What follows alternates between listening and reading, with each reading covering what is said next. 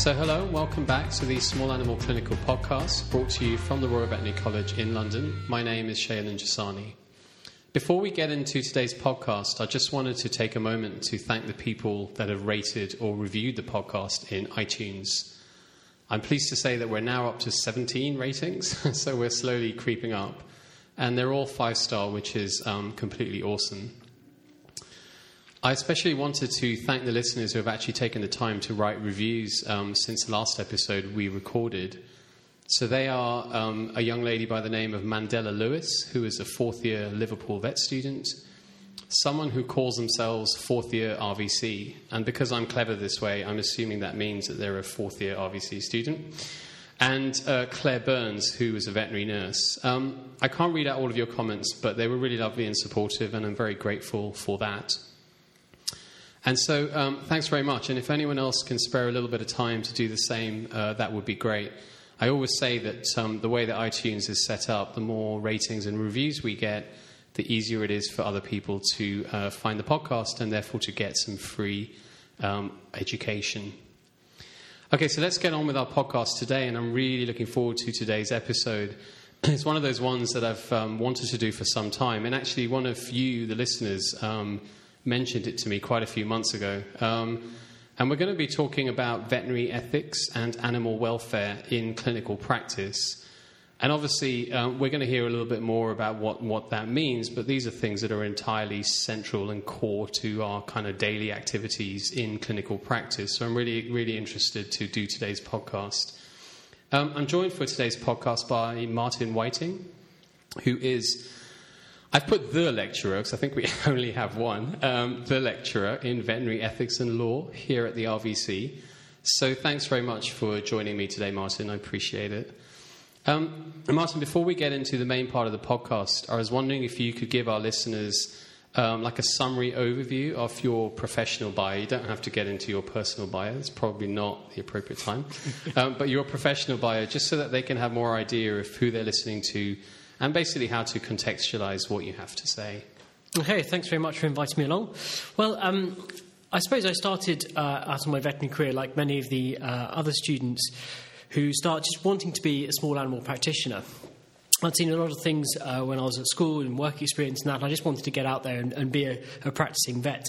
And I went through vet school here at the RVC, and I was able to intercalate in philosophy at King's College in my third year, because I always had an interest in philosophy. So explain to me and the listeners, what does that intercalation mean?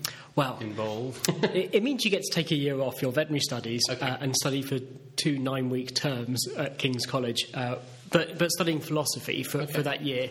And it's a joint degree with veterinary students, dentists and medical students, all looking at the philosophy of science, philosophy of medicine, medical ethics, and things like that. So it's quite an intensity. I say it's only 2 9-week terms, but there's an awful lot of reading and essay writing that goes with that. But it's a really good opportunity to discuss with students of other professions how they understand their science and their discipline and their regulatory structures and the problems that go with that. And let's not go off on a tangent, but did you find that quite different to your vet school experience in terms of, you're saying there's quite a lot of reading, and there is quite a lot of reading in the sciences too, but I guess it's a kind of... Because I did social anthropology in my third year as a student at Cambridge. And again, it was a very different experience to what I'd been doing the year before. So did you find it quite different? Or? Yeah, so there is a lot of reading to do for veterinary medicine. But in general, when you're going through that reading, every single word has to be memorised, every single fact has to be memorised. You get to the end of a page and you're having to cram all that information into your head to understand it. When reading for medical ethics or philosophy, you might have gone through a whole book chapter and there's only one key point to take away from that whole chapter, but it takes the whole chapter to understand it. So it's a much slower process of understanding. So the learning style is very, very different. Yeah. But actually discussion is critical. Yeah. So to try and learn it on your own is almost impossible. You have to discuss, usually in coffee shops or the pub afterwards, but discuss the subject in great detail to fully comprehend what the argument is. This is the pub after the gym, right? So you've been to the gym and then you go to the pub. Okay. Anyway, look, I interrupted you. So you intercalated in philosophy in your third year at King's College London, and then what happened? So then I came back to the RVC, I completed my veterinary studies, and then I moved into an internship at a busy small animal referral centre in Newmarket, Dick White Referrals. So I moved essentially from being a rotation student, clinical student, into another year of rotations as an intern. And it was a fascinating experience because we saw some of the highest level medicine and surgery cases. It was a really good opportunity to consolidate all of my clinical understanding from a student into a practical base. So I do recommend doing internships if you're so inclined. Let's not have that conversation. I have lots of stuff to say about that. But during that time, I also saw a lot of cases that were referred to the practice as VDS cases, cases that had maybe have gone wrong, so the vets are asking for a second opinion or corrections of things. So I started to see quite a variation of practice that was out there while being at this specialist centre. And then after that, I went into general practice, and again, I saw quite a variation of different standards that was taking place. And that caused me to question a fair bit. What is the professional veterinary standard that we should be achieving? Because it's a remarkably difficult thing to leave university one day and then be a fully fledged, fully practicing, full licensed vet out there the next, expected to have all the clinical knowledge at your fingertips and just go ahead and do everything.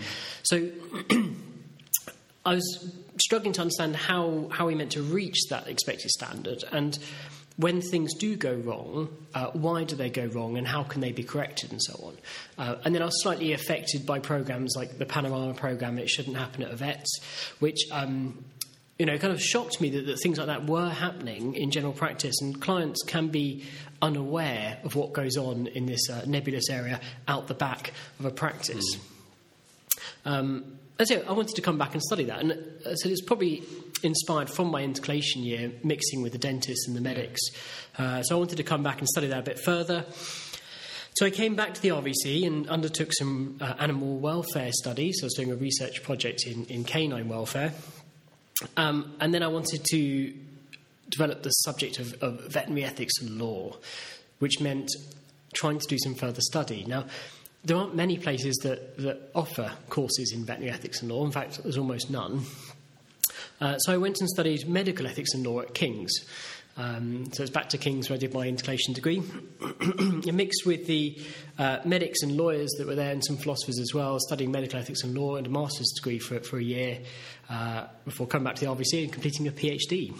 So it was quite a busy time. Which I should say to the listeners that the reason we had to defer the podcast was because you were finishing your PhD. So that's fantastic that you've got that done. And I managed to pin you down quite soon after. That's great. When it's submitted, there's still the Viva to go. But. Yeah. I should also say that obviously we have the listeners for the podcast are heavily UK-based, but there are international people. In the responses you gave me, at one point you mentioned the VDS, and in case anyone picked up on that and wondered what it is, basically the Veterinary Defence Society, which, Martin, you'll correct me if I'm wrong about this, but essentially it's a paid-for service that provides vets with legal advice, professional advice, insurance, that sort of stuff. And also you mentioned a Panorama programme, and again, that's a BBC programme that's been going for a long time, and actually I'm sure a lot of people in the world have heard of BBC Panorama. Anyway, okay, so that's awesome. With that background, then, let's move on, and I wanted to start by clarifying some terminology. And one of the things I always say on these podcasts is that they're always a little bit selfish because, I want the audience to learn, but I always learn myself as well, so that's always very cool. So can you please expand and tell me kind of how you interpret the term veterinary ethics? Yes. In relatively succinct responses. I'm not often good at succinct. So people use the term ethics and morality largely in the same sort of way. Some people have very distinct differences between the terms. I can't pronounce ours, so I tend to avoid the word moral and stick to ethics. So to me, veterinary ethics is the system of moral principles, a system of ethical thinking or philosophical thinking that applies values and judgments to the practice of veterinary medicine. So really it encompasses the practical application of these philosophical principles into that clinical setting, but it will include things like history and theology and sociology as well. It's not purely philosophical. The concept of veterinary ethics is not purely philosophical. So it has to combine professional ethics, so the ways in which a veterinary surgeon or veterinary nurse may behave, professional ethics, what's expected of a professional person, and the subject of animal ethics. So we're interested in the subject of our consideration, the animal that's at stake, if you will. So you can interpret it as a critical reflection on the provision of veterinary services in support of the profession's responsibilities to animal kind and mankind. Interesting. So professional ethics and animal ethics. And I guess that leads me on to ask then, what does animal welfare mean, and is animal welfare and animal ethics based? Yeah. Was animal ethics about animal welfare, or what? These are terms that can sometimes be used interchangeably, and of course many times there is a huge overlap. When you're considering the ethical principles or professional principles or how one ought to behave, you're going to be using data that comes from animal welfare. So it's probably easier to think of animal welfare as being an objective science. It's going to be somewhat subjective at times, but largely objective science about the experiences of an animal. So we might consider that the affective state of the animal. So how happy or sad it is, how much pleasure or pain it's experiencing. So the state the animal's in terms of its mental or physical well-being would be animal welfare, and ethics would be our value judgments we place on top of that. Okay. So in a legal sense, we might look in the UK at unnecessary suffering as being something we don't allow. So that's under the Animal Welfare Act, we don't allow unnecessary suffering. But that inherently implies there's a form of necessary suffering that is permissible. So the suffering quantity is what animal welfare will look at. It will say how much and to what degree and to what extent and in what manner is this animal suffering. The ethical and legal judgment will be on the necessity of that suffering. Or acceptability, I guess, or not? Acceptability is all intertwined in that. Let's say you take an animal to a vet and the vet needs to give an injection. There's going to be some level of suffering in that injection process, be it just the needle going in. If it's a microchip, for example, I've had dogs scream when the microchip goes in, other dogs not notice. Yeah. So there's a level of suffering that goes with that. And the necessity of it, one could argue that from the animal's point of view, a microchip is not necessary. But in terms of human society and living with animals and making sure they are well looked after by their owners and so on, a microchip does become a necessity.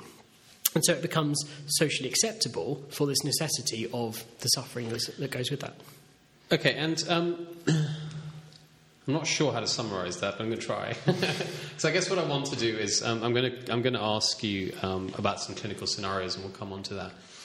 I guess what I want to do is for people to have a kind of succinct one-line, strapline, if you like, for what we're talking about in a way. And so this is off the top of my head here, but I guess if I said to you that what we're discussing today is how I, as a clinical staff member, do my job with consideration for with humans, and they be my colleagues, and they be my clients, and they be society at large, and with consideration to the animals, that in some ways may also be my clients or not, depending on whether you want to go there, and consideration for more than just their level of suffering, but their level of happiness and emotional state and all those kinds of other things. So it's kind of a lot of stuff. It's not just about the animals, not just about the people. It's a kind of amalgamation of all of that. Does that sound about right? Yep. Okay. It's about as succinct as I can make it as well.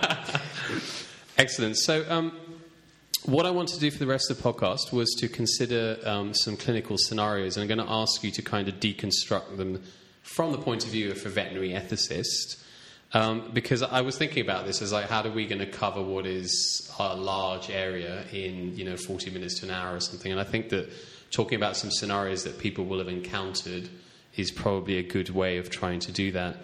But before I do that, what I wanted to ask you was, because I know that I don't spend a lot of time in this sort of field of veterinary ethics and animal welfare, if you like, in terms of understanding what's going on, but I know that at times I have encountered suggestions of kind of models or templates that clinical staff could use when they're facing a particular situation to try and kind of help them to structure their thoughts and give them some kind of guidance about how they should think about that situation.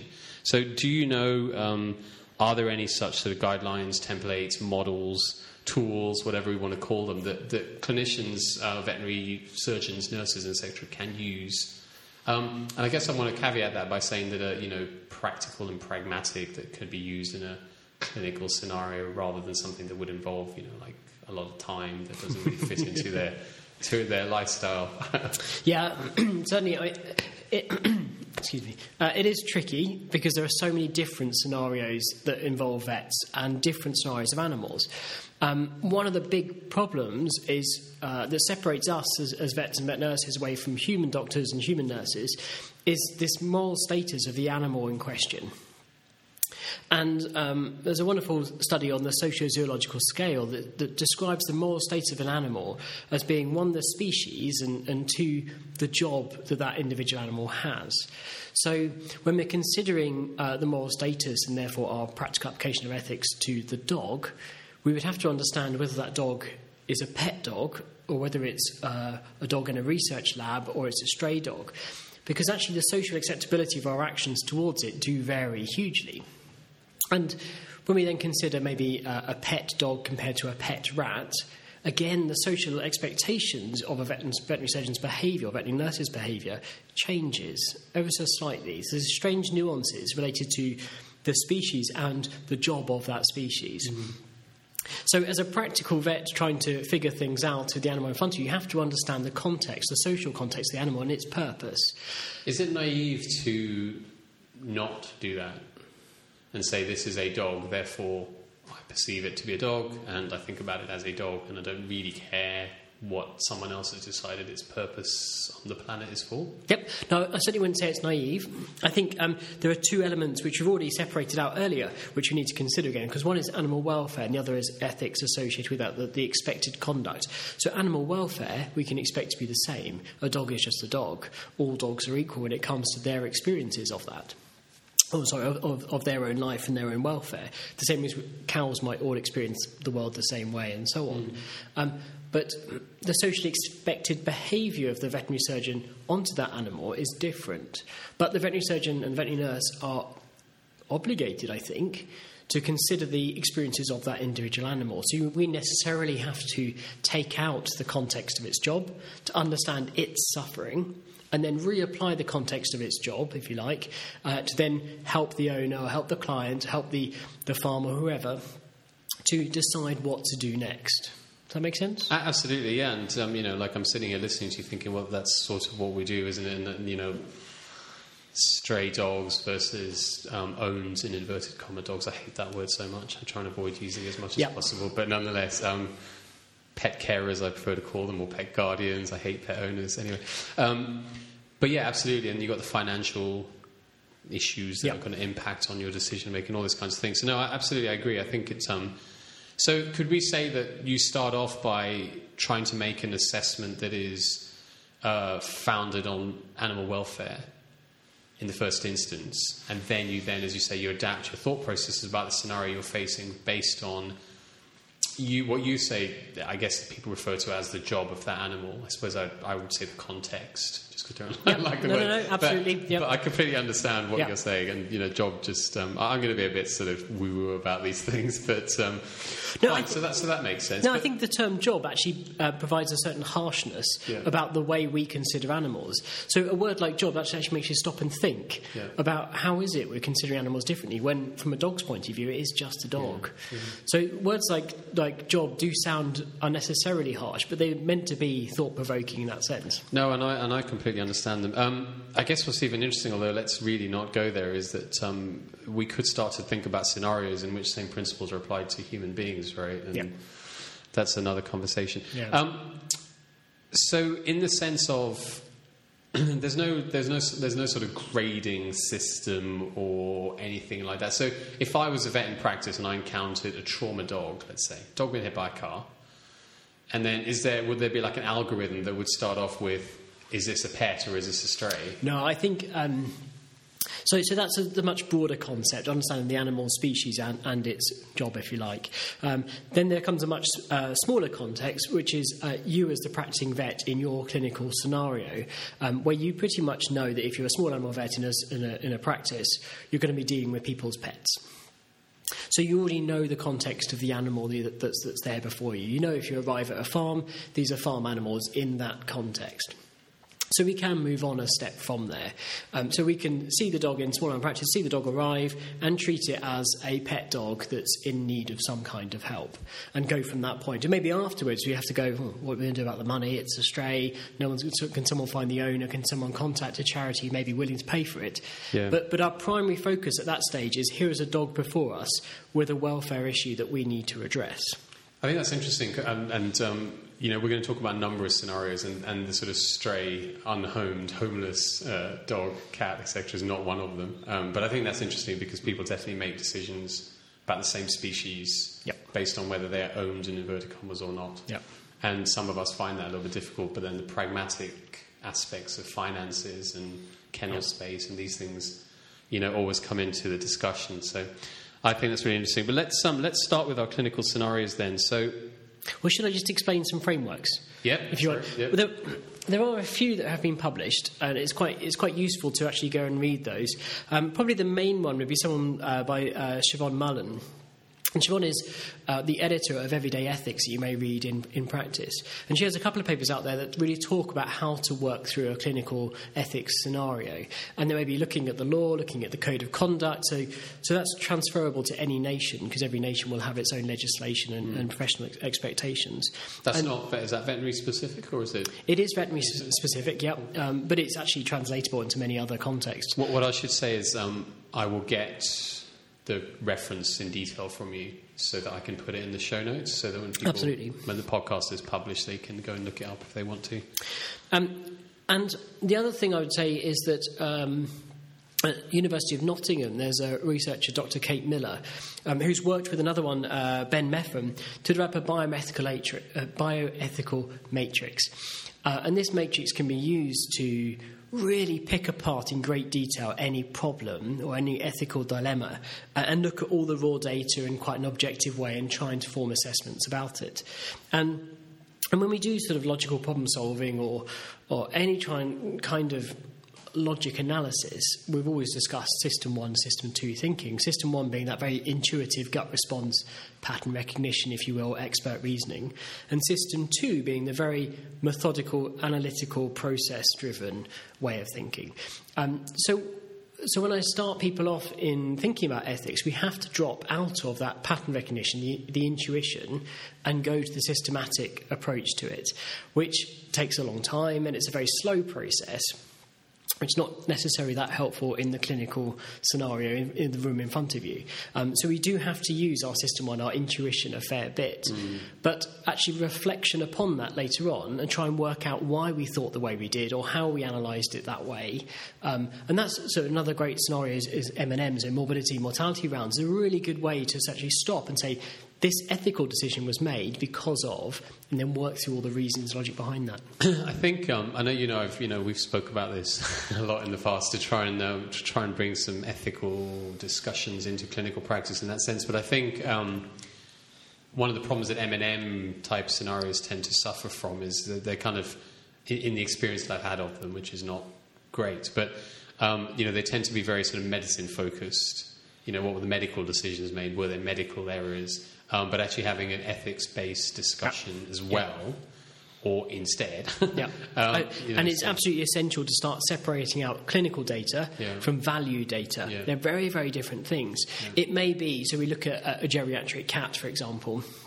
Actually, I think that's probably going to come up in one of the scenarios.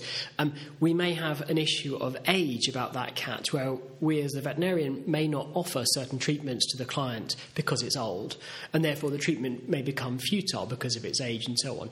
But actually, the age isn't the disease process. There may be comorbidities associated with age that could be confounders, but age itself isn't the problem. And we're placing a value judgment on that animal, on that client, of our decision of age and treatment. I think that's really interesting, though, because, one of the things that we've had as an ongoing discussion, I think, in veterinary practice is what we should be saying to the pet's carers, right? So there's that kind of model which is, this is what I think what's wrong with your pet, and these are your options, and I'm going to give you every option available, and you decide. And then there's the one that says, here's every option available, and this is what my recommendation is, if you want to know what that is. And then there's the withholding of options because you've deemed them to not be appropriate for that pet.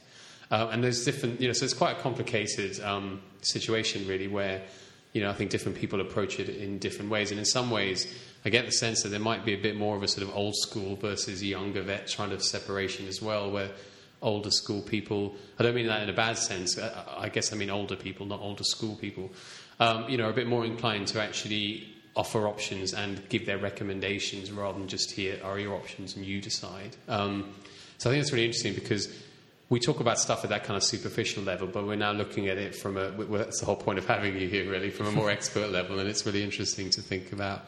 So on that point, I would certainly... I would want, when I go and see a professional, to receive the options clearly presented to me with all the information. I would need to make a decision, but I'm not paying them to be a walking Wikipedia of information. I want to know their value judgments as well on that. So I want to hear their recommendations that go along with the options that are available. I may choose to ignore the options or other recommendations they make and choose my own, but I want to hear what they as the professional think, and I think that's quite important. I want to say two things. One is, I think Wikipedia has become so internationally established that we don't have to say other similar sites are available anymore. I think we just go with Wikipedia. The second thing I was going to say, though, is I suppose the downside of offering all options is should the pet's carers then choose the option that you don't think is in the pet's best interest, you have to live with it in a way, and we'll talk about that in a scenario in a minute. And I guess one of the things about saying, well, I'm not going to offer this option is because if they then chose it, I don't actually think this is the right option for this pet. I suppose you're making those judgments in your mind about, well, if I say that we could do X and they choose X, then I think this animal's going to suffer more, and therefore I'm not going to offer X. And is that a conflict between professional ethics and animal ethics? I mean, in any given situation, there's going to be a whole load of options you can offer. Yeah. The ones that you don't necessarily need to offer are the ones that aren't clinically appropriate. So if a treatment option is going to make an animal worse, then certainly don't offer that. If a treatment option is not going to make a blindness bit of difference, then that's not something you necessarily need to offer. You need to offer the ones that are in line with our professional ethic, i.e., we're there for the treatment of animals to improve animal kind and humankind. So we have to offer those things that could potentially make the animal better. Now, some are going to make the animals potentially better than others. So there may be less expensive options that may only provide a minor improvement. There may be less expensive options that may provide a long-term improvement, but it takes a long time to get there. And there may be incredibly expensive options that are perfect. Now, finance comes into it quite a lot as well, and we have to understand the animal in the context of that owner's life, or pet carer's life, if you will. Don't worry. So we can't always just go, this is the gold standard treatment, this is what must be done, and offering anything sub to that is a bad thing. Because actually, so long as we're doing better than nature, if you will, we're doing a good thing for that animal. That animal may have a better outcome if it lived with someone with amazing pet insurance or has just won the lottery. But not everyone has the financial resource to look after animals, and we don't have a national system to pay for it. And I don't think there is a public desire for such a thing. But so long as we are ultimately doing what we can to improve the welfare of the animal in front of us, in the context it's living, then we're doing the right thing. Excellent. Let's get on with our first scenario. What I should say at this point is I'm getting the sense that this is going to be one of the podcasts that we're going to split into two parts. Okay. So although I didn't say that at the beginning, just to give the listeners a heads up at this point that we're probably going to end up splitting this podcast, because I think it's really interesting and I don't want to rush it just because we want to keep within a set time frame. I'd rather, for as long as you're available, chat about it, and then we'll probably split it into two parts. So Mr. Soundman, be aware. Okay, so I've chosen a few kind of scenarios that I hope will give our listeners a good overview of how you think about veterinary ethics and animal welfare in clinical practice. So the first discussion point is a bit general, but I wondered if you could comment on how we might think about when it is appropriate to consider and indeed recommend euthanasia of a pet animal? And I know that this is quite an open-ended question, but it is going to lead me on to asking you something else that I would like to discuss, but I think we need to have this discussion first. I can do a few minutes, it's fine. Okay, when to offer euthanasia or when to recommend euthanasia, it's an enormously open question. And it's quite interesting because why is it? And I assume you're talking about a small animal context here. Yeah, I think I should say that I think out of necessity, and also I don't really have a lot of expertise in equine and production animal, farm animal work. So I think, yeah, it's a very good point, actually. We should stress that we're going to be focusing on small animals that are more often kept as pets, and I'm not going to be talking about laboratory animals and research animals. So this is very much a clinical podcast series, and much as I'd love to take the can of worms and all of those things. But it's perhaps something to touch upon, because when we look at the pet population in the UK, we might be looking at about 10 million or 12 million dogs. I don't quite remember how many cats there are, but maybe 10 to 12 million dogs. And we might be euthanizing a fair number of that, a fair percentage of that each year. And there may be healthy ones, there may be ill ones, and so on. But when we look at the farm population, we're killing approximately 900 million healthy animals per year. And society is kind of okay with that. Well. So the actual context of euthanasia and the killing of maybe healthy animals or unhealthy animals needs to be couched within what we expect from this really unique group of animals we call companion. I think that's really interesting, actually, because it never and this is going to sound super critical, and it's not meant to be. It's just I never get cease to be amazed. And I engage quite a lot on social media nowadays. I have a bereavement website, and you know about that. And yeah, I mean, there becomes a real head of steam and emotion and passion and motivation about some things. Mm-hmm. And then absolutely, I mean, that very same species could be suffering, unfathomable amounts of pain 50 miles down the road in a laboratory, and yet the head of steam on that does not. It's a kind of I think it's so fascinating, and on social media especially, you see real passion, and this should never be happening, and this animal should never suffer this way, because it's deemed a pet. Yeah. And then just down the road, there are hundreds and thousands, well, millions, billions in the world of exactly the same species, and yet there isn't that passion. I mean, there is by some people, and there's, I guess I would say probably a very small but growing. There's people are fighting the corner, I guess, a little bit more, but it's a huge thing. But I think, I mean, that point you made is absolutely key. Really, it's the same species, but it's the job that they're deemed to have, right? Yeah. Yeah, exactly. So if we bring it back just to the context of the companion animal, and perhaps refine it just to maybe the cat and the dog, they're nice, easy ones to consider, and we can all readily relate to those. There is something morally repugnant about the worthless killing of animals. So the killing of an animal that doesn't have a purpose to it. And sometimes that's why people will justify farming or research animals and the amount of death that's associated, because there is a point to it. We need the meat product, and you can't get that without the killing. We need the biochemical data, and you can't get that without the killing, and so on. The worthless killing of the worthless killing of a companion animal is something that society is very uncomfortable with. And I think it's just because it reflects that these are, in some sense, helpless beings under our care, that we have a duty to look after them, and we're just killing them at will. That seems to be completely wrong. Can I ask you about that, actually, though? Because, again, you may know the stats better than me, but there are millions of dogs, cats being euthanized in shelters across the world by various means. Yep. In some of those, there's a desperate fight to get as many of those possible at home, right, before they get euthanized. And you see all this stuff on social media about X dog is being destined to be killed in 3 days' time and this kind of stuff. And then you get the people who claim to be very much animal lovers, in inverted commas, who continue to breed more of those species to add to the number that don't have homes. And so that's an even closer context, because it's not the laboratory farm animal research situation. It's just an excess of animals that cannot be in homes. Yeah. And yet, again, I sometimes struggle with that notion that people that seem to be very much interested in, I'm not sure my terminology through this podcast is brilliant, and you can correct me, but in animal welfare, or whatever you want to call it, contribute to that. And you find that a little bit interesting in terms of, well, how does that fit in your head to make sense as well? So, I mean, I don't know, I'm going to rant on these podcasts today. But anyway, so let's get back to this open-ended question about when is it appropriate for a pet that lives in a home and that's presenting as one of your patients to consider and indeed, recommend, if asked, euthanasia? Yeah. So... we need to, as I keep on saying, understand that animal and the context in which it's living and the owner's lifestyle that goes with that. And I don't mean that in a negative way. That owner may be very caring for that animal, but maybe sometimes not have the means or ability to look after it fully. So, just pick a few examples. Take a geriatric cat that's now hyperthyroid.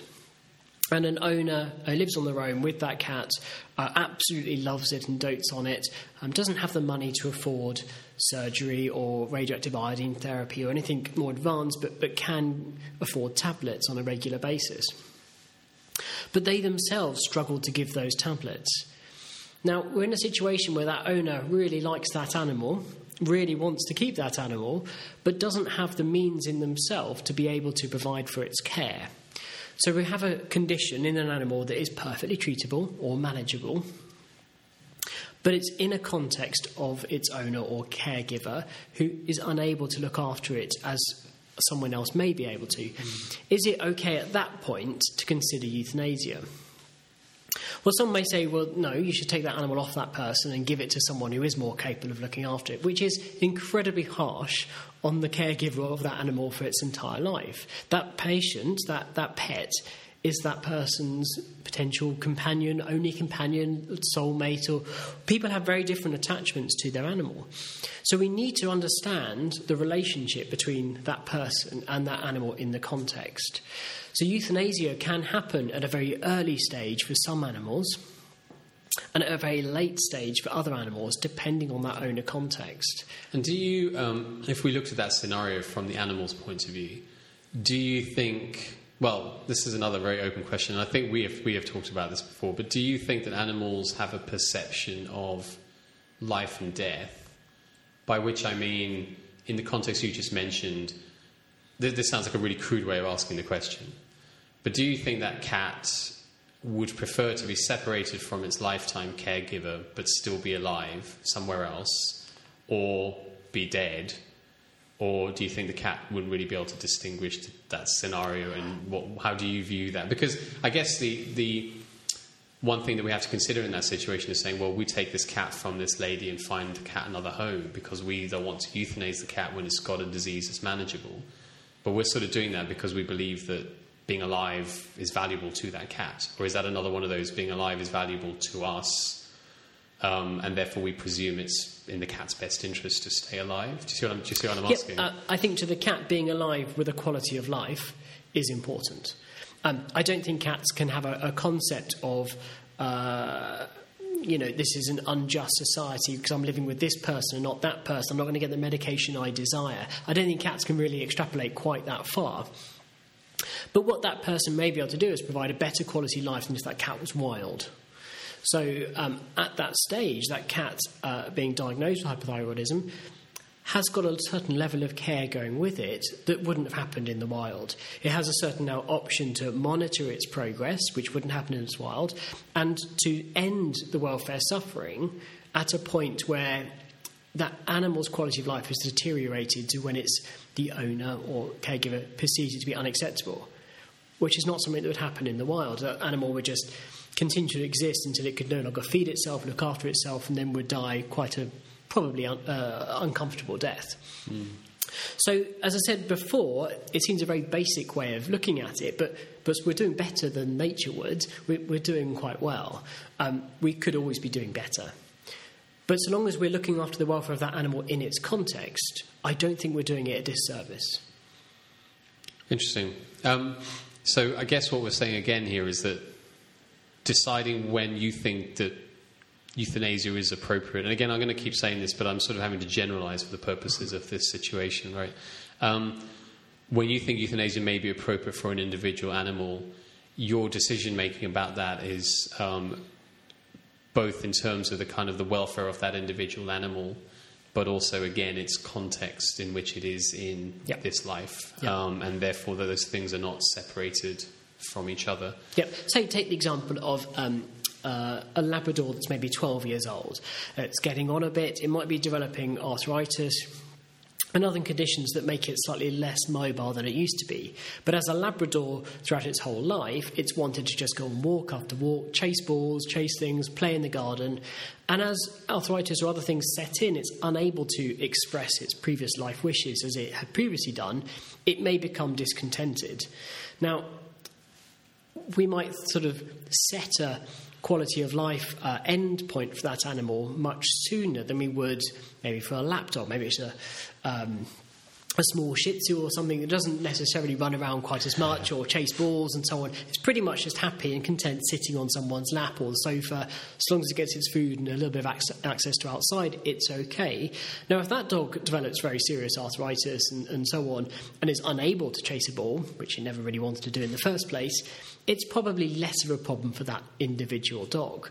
So that's the same physical condition happening to two different individuals where the mental state of those individuals is radically different.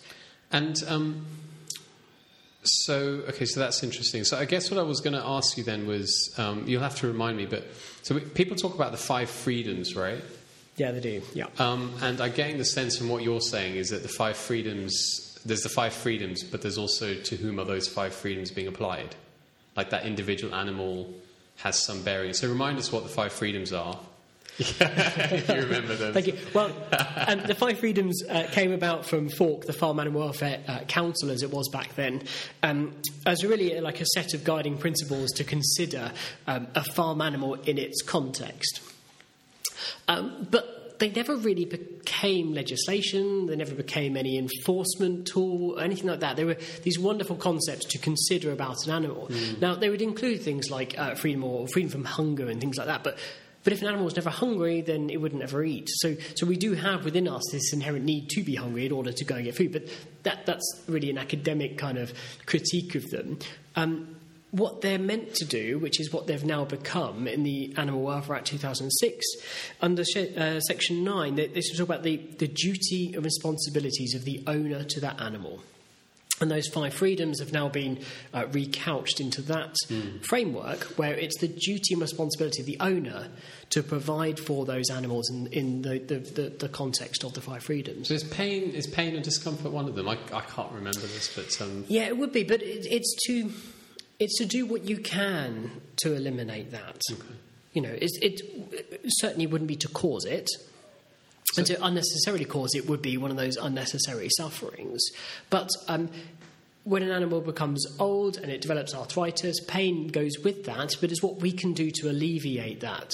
We may not be able to go 100% alleviation of pain, but when we get old, unfortunately, that's not going to happen for us either. So this actually leads me nicely, I think, onto the next bit of the reason I wanted to have this euthanasia discussion, because I guess what I'm getting from what you've said about your Labrador and your Shih Tzu scenarios is that in the Labrador situation, just being able to feel like you've alleviated its pain to some degree, but it still cannot do the things that it used to do and enjoy the quality of life that it used to enjoy. And maybe that's not acceptable. For the Shih Tzu, the fact that you've alleviated the pain the best you can and it's still living the same life it was, and maybe that is acceptable. So we kind of have to think about it for the individual patient. So what I wanted to do, and actually what I think we're going to do is I'm going to ask you this and we'll talk about this, and then I think we'll end part 1 of this podcast there.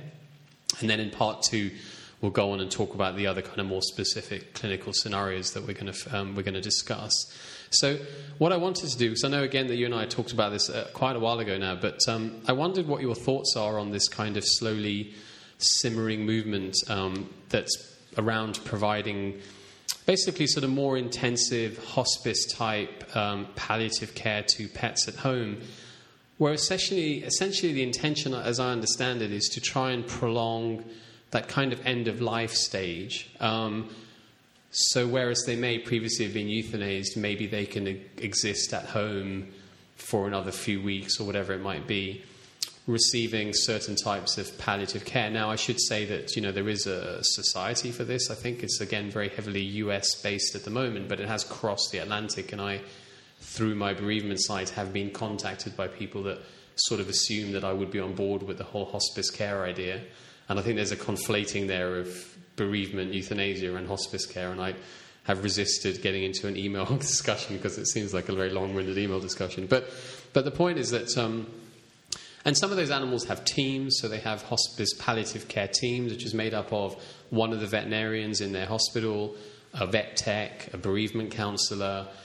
People maybe come round on a daily basis or weekly basis or whatever and administer therapy, reassess the animal, talk to the owners on the phone daily. And, it's not necessarily they just say, we'll do this and then there's no ongoing care.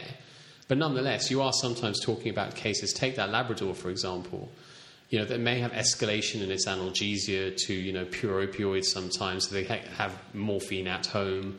Animals that become incontinent, there's all these descriptions about how you maintain them, keep them clean, take care of their toileting habits, etc., etc. And your interesting point about the Labrador not being able to exercise the Shih Tzus maybe not so bothered, but I guess the question is, for that Shih Tzu, for example, if it lost the ability to toilet, if it basically wasn't really mobile, sometimes needing fluid therapy subcutaneously or intravenously, I guess the sort of picture you would have of a person in a hospice, but maybe not that early in a hospice, but towards the sort of later stages. I guess my question is, what is your take on all of that? Because as I say, I have been approached by people who want me to get behind their idea and especially help kind of bring it to the UK and stuff, and I'm not sure that I'm very comfortable with a lot of that, even though that may seem not intuitive to some of them. And actually, I know I'm rambling here, but before I let you answer, the other thing I should say is that some of those people have a kind of euthanasia at any point option. Basically, it's like, if at any point we as a team, you as the pet carer, decide that enough is enough, then we'll go for euthanasia. And others are almost trying to push towards a natural death.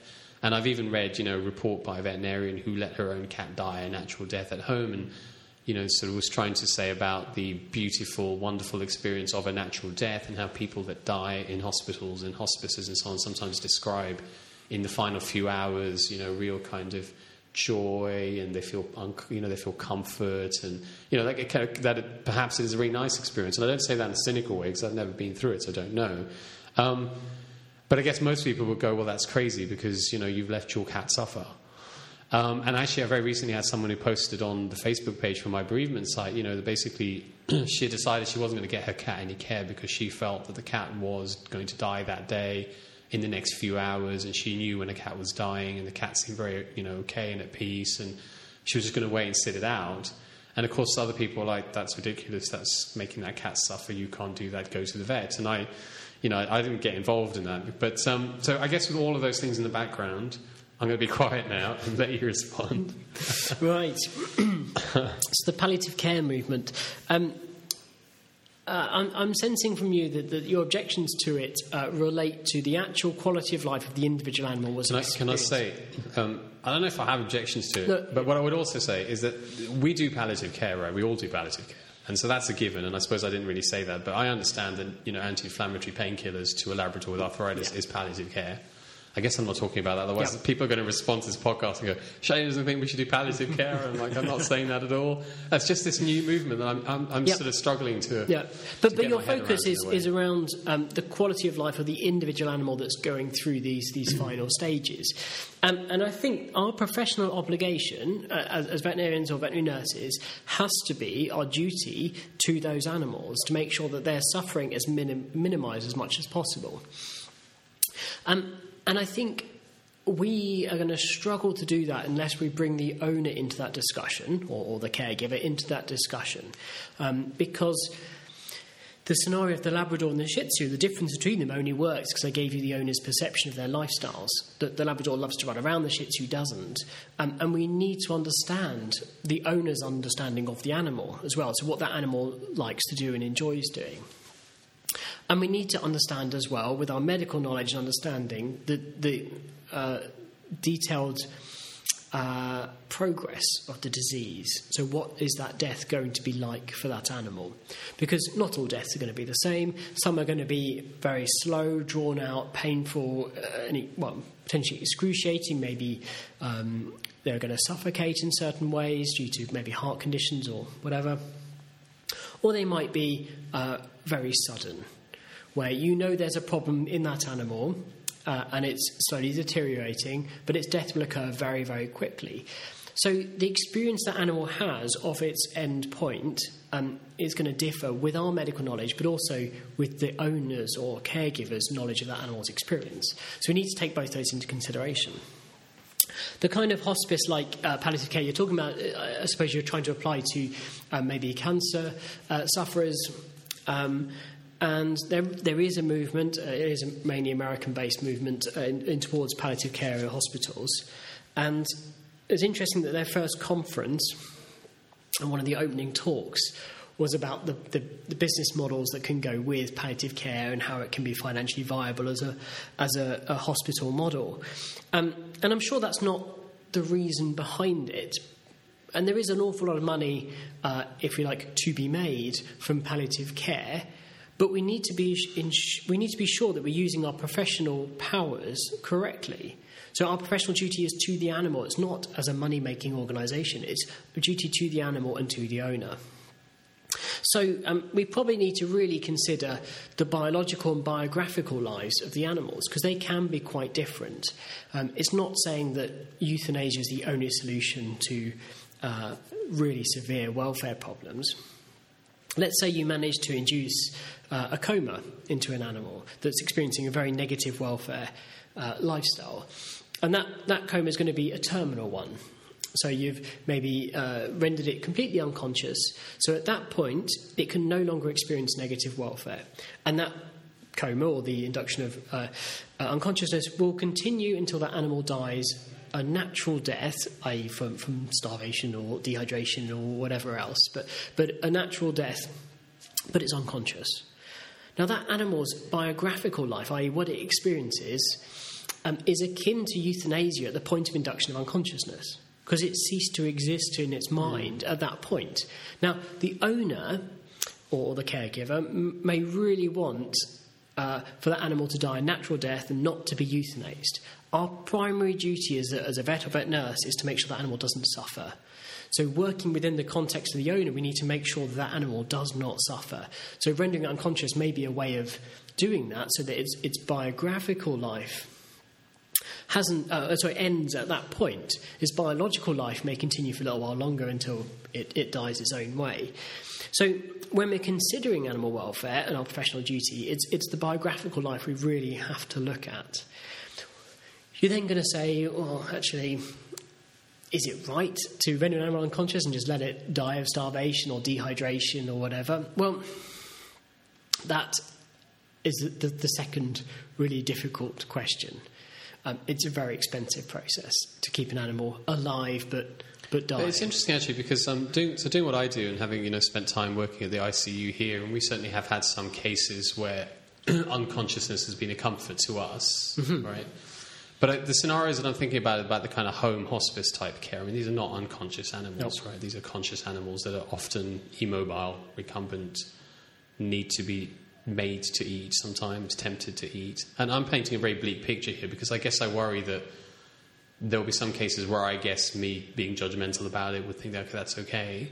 But these things tend to have a sort of tendency to snowball a bit. And once they start down a road, you can end up, and I've certainly come across, I spend quite a lot of time reading stuff online and stuff, and sometimes I read an article because the strapline or whatever seemed like it was something that I was going to sort of like, and then as I started to read the detail of it, I've been like, yeah, I'm not supporting this.